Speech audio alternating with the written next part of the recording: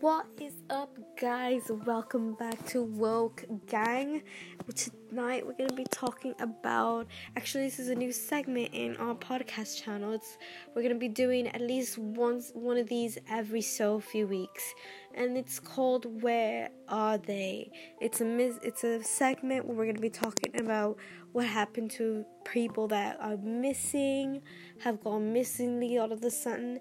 It's just gonna be stuff like that, and it's very cool, cool stuff coming for you. Today we're gonna be talking about Jennifer Lynn Markham, whom disappeared from the Denver International Airport in 2003. And supposed to be, they suppose that there's a convicted serial killer that has everybody confused, and they cannot even locate the body, and no evidence of foul play hasn't even ever been found. So please, let's get on to this. And before I go any further, I am your host, Karen Escatel here. Hello, guys, and happy Father's Day, by the way, too. If there's any male podcasters, listeners at the moment here, thank you for listening. Anyways, let's get to it. This happened to Jennifer Lynn Markham. She was 25 years old from Colorado.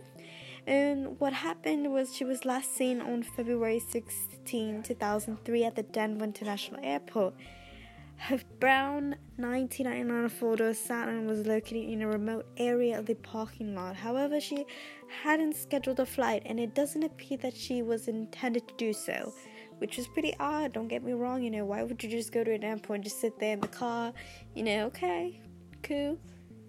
But, it doesn't make any sort of sense at all why she wouldn't go there further than not to buy a plane ticket, right? Weird. Anyways, what happened is, why would she leave? I mean, she'd be leaving behind a daughter who was 4 years old at the time of her disappearance. I mean, I'm pretty sure she would take her along with her. I'm sure she wouldn't just plan to leave the country and leave her child alone or behind. And when this was being, investigated, they found out a lot about her because, of course, her family reported her missing. And according to the law authorities, her occupation was a stripper. It would have come to no surprise for investigators to learn that Jennifer was perhaps acquainted with unsavory types of guys. I don't know. Maybe she had an unusual type of taste in men. But she did have a boyfriend, Steve Ennis, who was incarcerated for drug-related offenses. So Steven was already not, free. He was obviously arrested. And Steven befriended his cellmate, a man by the name of Scott Lee Kimball. Okay, now we're gonna have to remember that for later. The name Scott Lee Kimball. Now let's remember that later on, okay? This is where it gets a little bit more interesting, okay?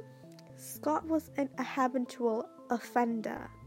Certainly not the type of guy you would want to let out into the world. His cellmate hung a photo of Jennifer in their cell, and Scott soon devised a way to get an early release. Seems, from the sound of it, I already can tell by the sound of it of where this is going. But whoa, chilling. He told jail officials that his cellmate Steven and his girlfriend Jennifer were plotting to murder one of Steven's associates. Okay, odd. What is going on here? Now the tables have turned. Now he's saying that Steven and his girlfriend, or Jennifer, are plotting to murder. What? Okay, this man has all twisted.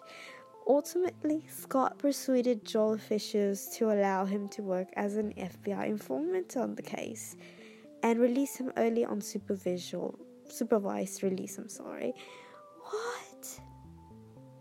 Oh my god.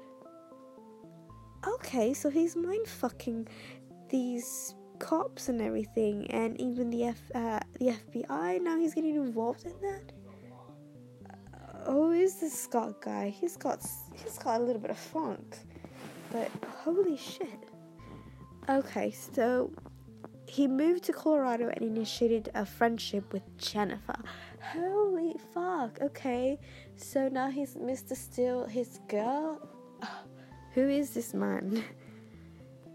Nothing ever came of his work as an FBI informant, but he stayed on supervised release until later the next year.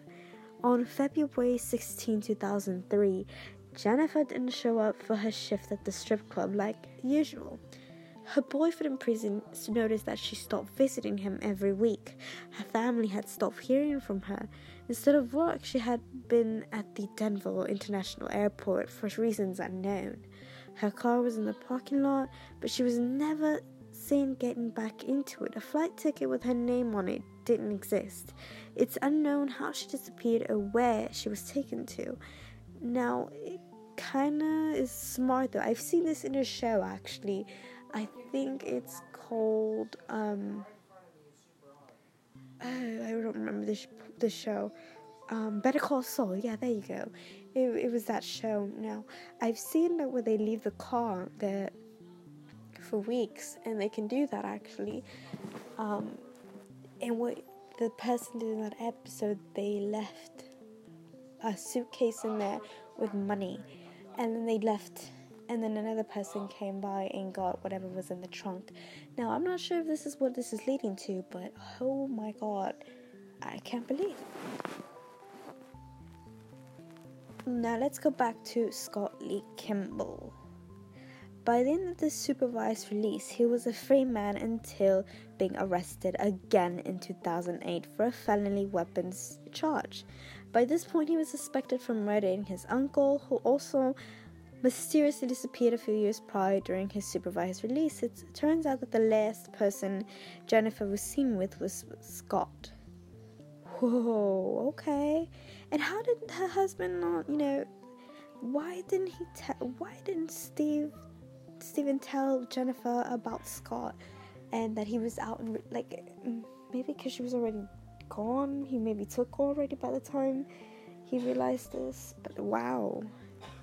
Okay. Whoa. Authorities interrogated him about Jennifer's whereabouts and eventually offered to not charge him with his uncle's murder if he cooperated. He told them that she was dead and he had buried the body. All efforts to find her body with the information he supplied them failed, and he was now charged with his uncle's murder. I am quite sure that Scott Lee Kimball is her murderer. I am definitely positive. Unfortunately, while the bodies of all the other people he murdered ended up being 4 in total, including Jennifer, were found, the location of Jennifer's remain is unknown to this day. That is so sad and grieving. There was never any video footage or CCTV evidence of Scott being involved with Jennifer's disappearance from the airport. Essentially, she parked her car at the airport, got out, and simply vanished. After confessing, Scott gave details to authorities that were inconsistent with their investigation. For example, he claimed that she had purchased a firearm and flew to New York to kill one of her boyfriend's associates, referring to the earlier scheme he devised to get earlier release. Neither of those things were true, so as she had neither purchased a firearm nor flew anywhere. He later changed his story that historian told them that one of her boyfriend's associates killed her, presumably in New York.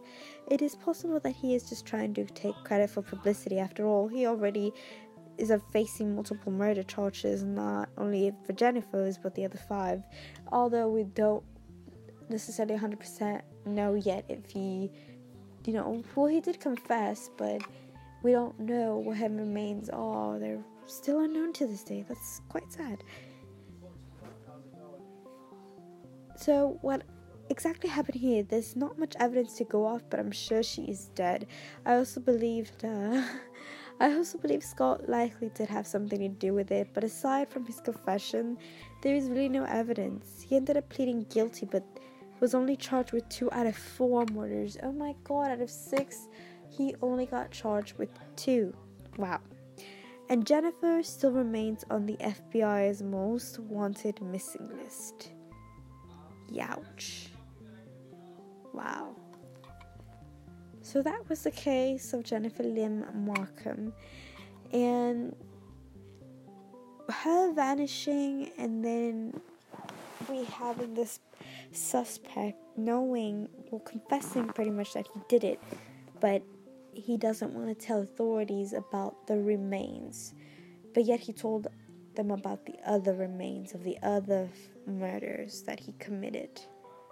It's really sketchy. There might be more to the story. I have a feeling that there's way more to the story than is applying, but again, we don't have much evidence to back this theory up. So for now, what we could do is just figure out any updates in the future. Hopefully, we get a confession from him that he did kill her, and there's justice for Jennifer Lynn Markham. And I give my condolences to the family and her daughter, whom, are probably missing her right now. And rest in peace to Jennifer Lynn Markham. She didn't deserve, to be missing or to, be killed and murdered. She definitely left behind, her legacy. That's not something a mother does unless she's in danger, or she just obviously didn't love her. But obviously, that was her daughter.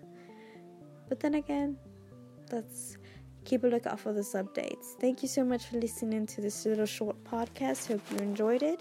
If you have, please subscribe. That would mean the world to me. And once again, thank you for tuning in to Woke Wednesday. Have a beautiful Sunday.